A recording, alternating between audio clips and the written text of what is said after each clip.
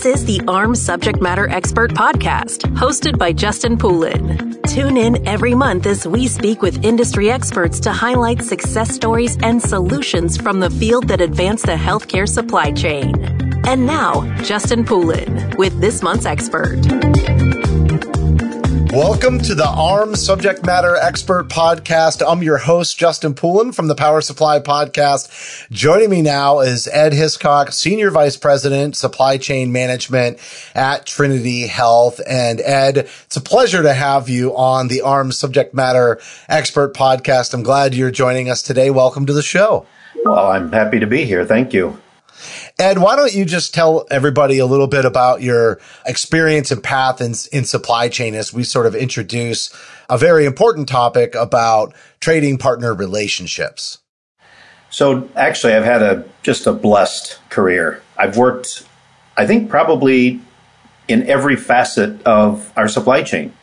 I've been a consultant. I've been in the tech side of the business. I've worked for a supplier, provider. So I've really been fortunate that way.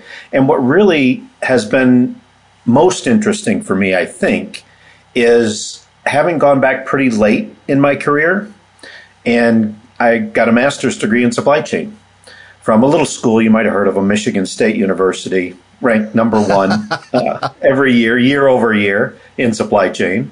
And they're right in my backyard. So learning how other industries technically and tactically approach their supply chains, and then bringing that back into healthcare has just been fascinating.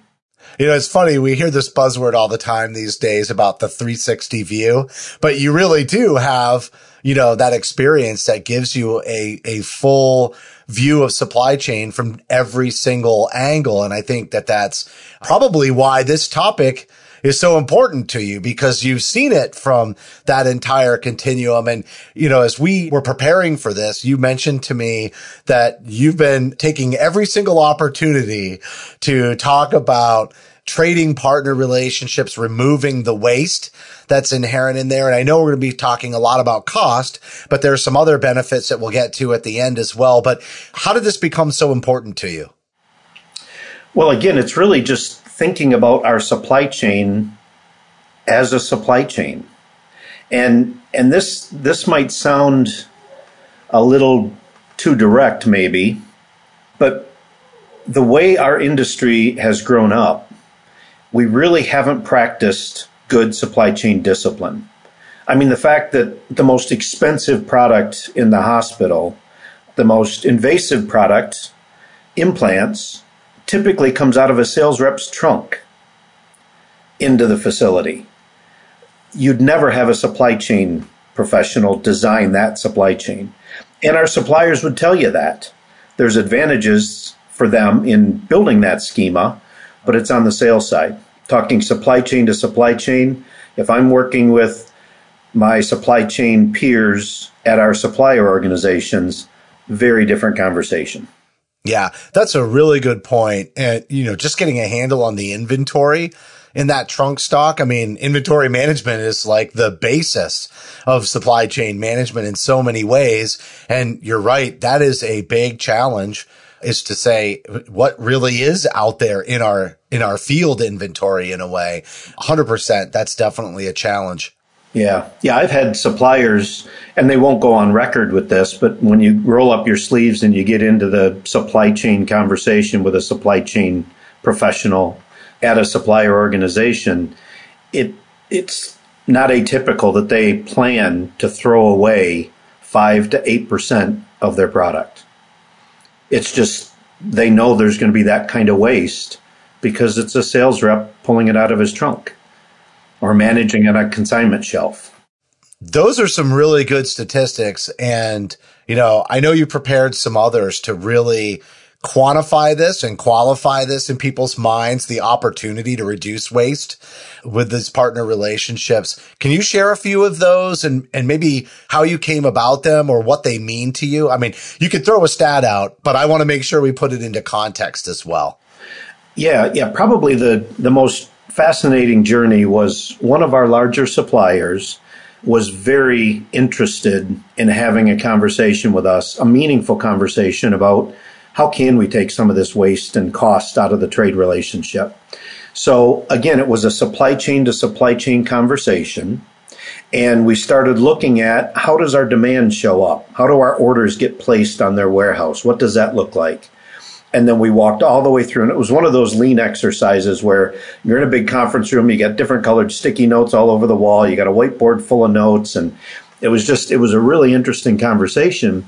And at the beginning, we decided that if we took cost out, we'd split it, right? If we took 10% cost out, I'd take 5 of it, they'd take 5 of it, right? So this wasn't a traditional negotiation. It wasn't a transactional kind of a conversation. So with that agreement, we rolled up our sleeves, looked at how our orders were showing up, and we were expressing 47 orders a day. These are for implants, 47 orders a day on their warehouse from a Trinity facility.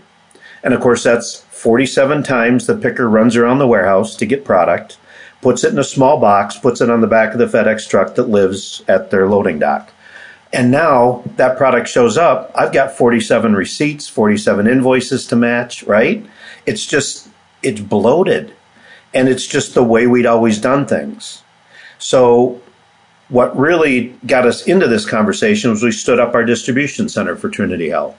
And when we stood that up, we were looking for ways that we could leverage that asset to better manage that kind of last mile supply chain. So we actually put that in as part of the solution. And now, instead of 47 orders every day showing up at that warehouse, we place an order every 1 to 2, maybe 2.5 weeks when we can fill a truck, right? So we've got it sophisticated to the point that we place an order when we can fill the truck, and then the truck, that's the least expensive way to transport product, is full truckload. And then the truck shows up. We carry the inventory at our distribution center, pick, pack, and ship it in totes that are already going to our facilities. So having that distribution facility, does that help you with that demand planning? Because to be successful with that order, I'm assuming that you have, some demand planning that has really gotten more mature than maybe what we had seen traditionally, especially before there were these large health systems. I feel like we got away with it as individual hospitals, but when we look at this as a large organization, demand planning is a whole different ball of wax. Am I right about that? Yeah, it absolutely is. And a couple of things that we learned as we launched the program was not only demand planning, but with us owning the risk for the inventory in the last mile there, we really had to get good at managing the expiry risk, because you've always got the tails, right? The product in the middle is used like crazy. The tails, the smaller sizes, things like that, are not used as much. So we had to get sophisticated on our end to know exactly what was on the shelf, what the expiry risk was, and create a capability to move that product to where it could get used, right? If Hospital A had a product that only had 2 weeks of shelf life left, we had to find a way to get that to a ministry that was using that product more frequently and avoid that expiration. So we had to get better inventory management.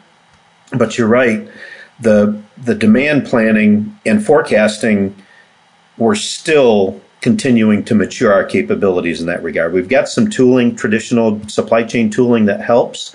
But what we're doing now is we're building out kind of a patient bill of materials capability through our EMR. So as the product gets scanned in every procedure, we're capturing that data. And now we can start to look at scheduling of those patients and get better predictive with that demand over time. Right. Something else that kind of occurred to me that as you were talking about expiry and work managing that process and the products, there's a big opportunity there to reduce cost loss in that environment as well. And I think you describing that more mature demand planning helps you prevent that on the front end. It's not just like looking for it after the fact and trying to distribute it. It's actually knowing it on the front end, just based on simplifying the number of orders that are coming in and having that inventory understanding. So I see where the cost savings is in terms of like expired product and that reduced labor and transportation cost.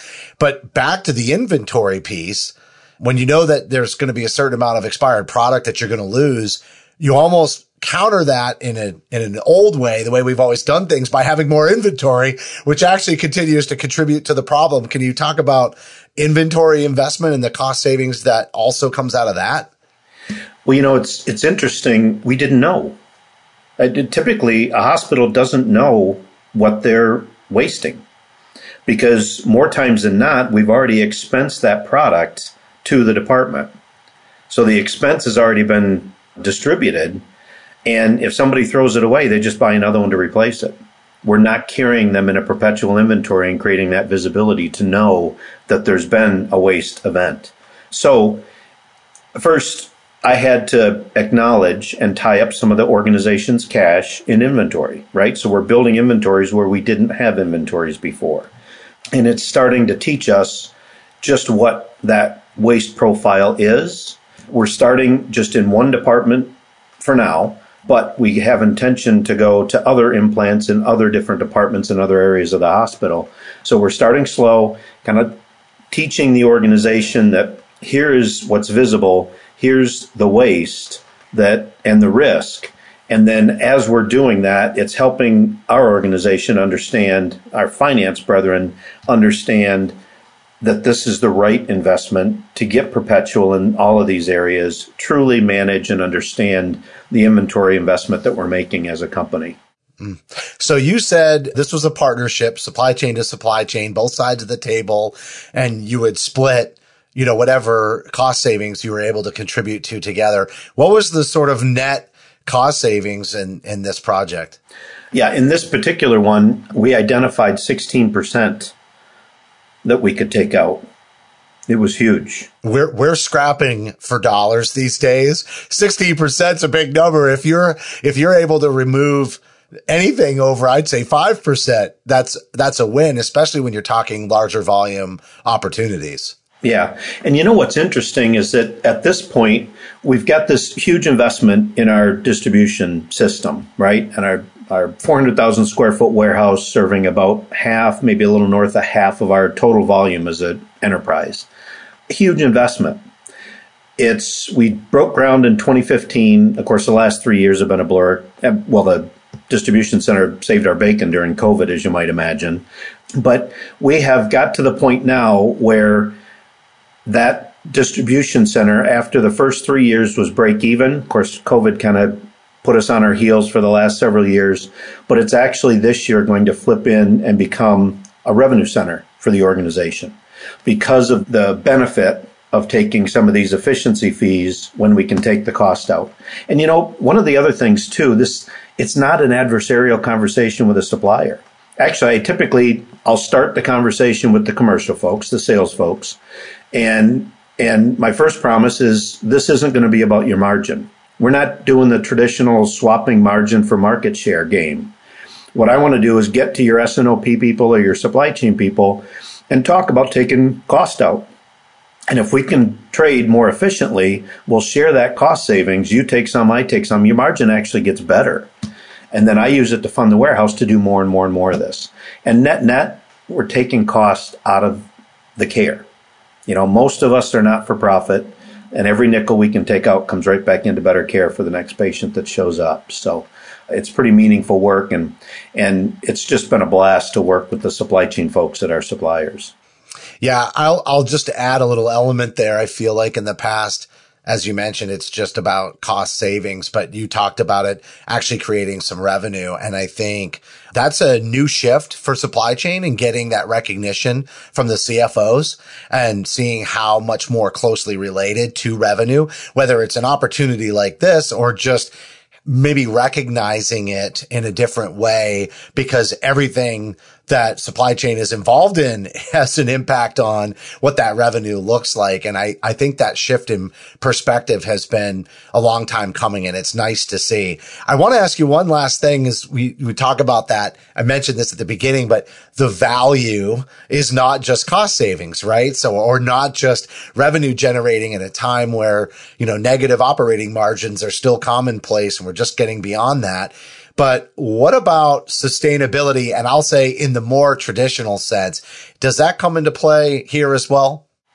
Well, yes. The most dramatic way is we took, and the supplier partner that I worked with picked a week of orders in the traditional sense, the way that we had been expressing our demand, and then showed us the packaging as the product was being loaded onto the truck in our new packaging or our new schema, a more efficient schema. And you should have seen the mound of corrugated. We took some pictures, and it's quite staggering, because you've got this mound of individual boxes all piled up versus, a large couple of corrugated all shrink wrapped nicely on a pallet.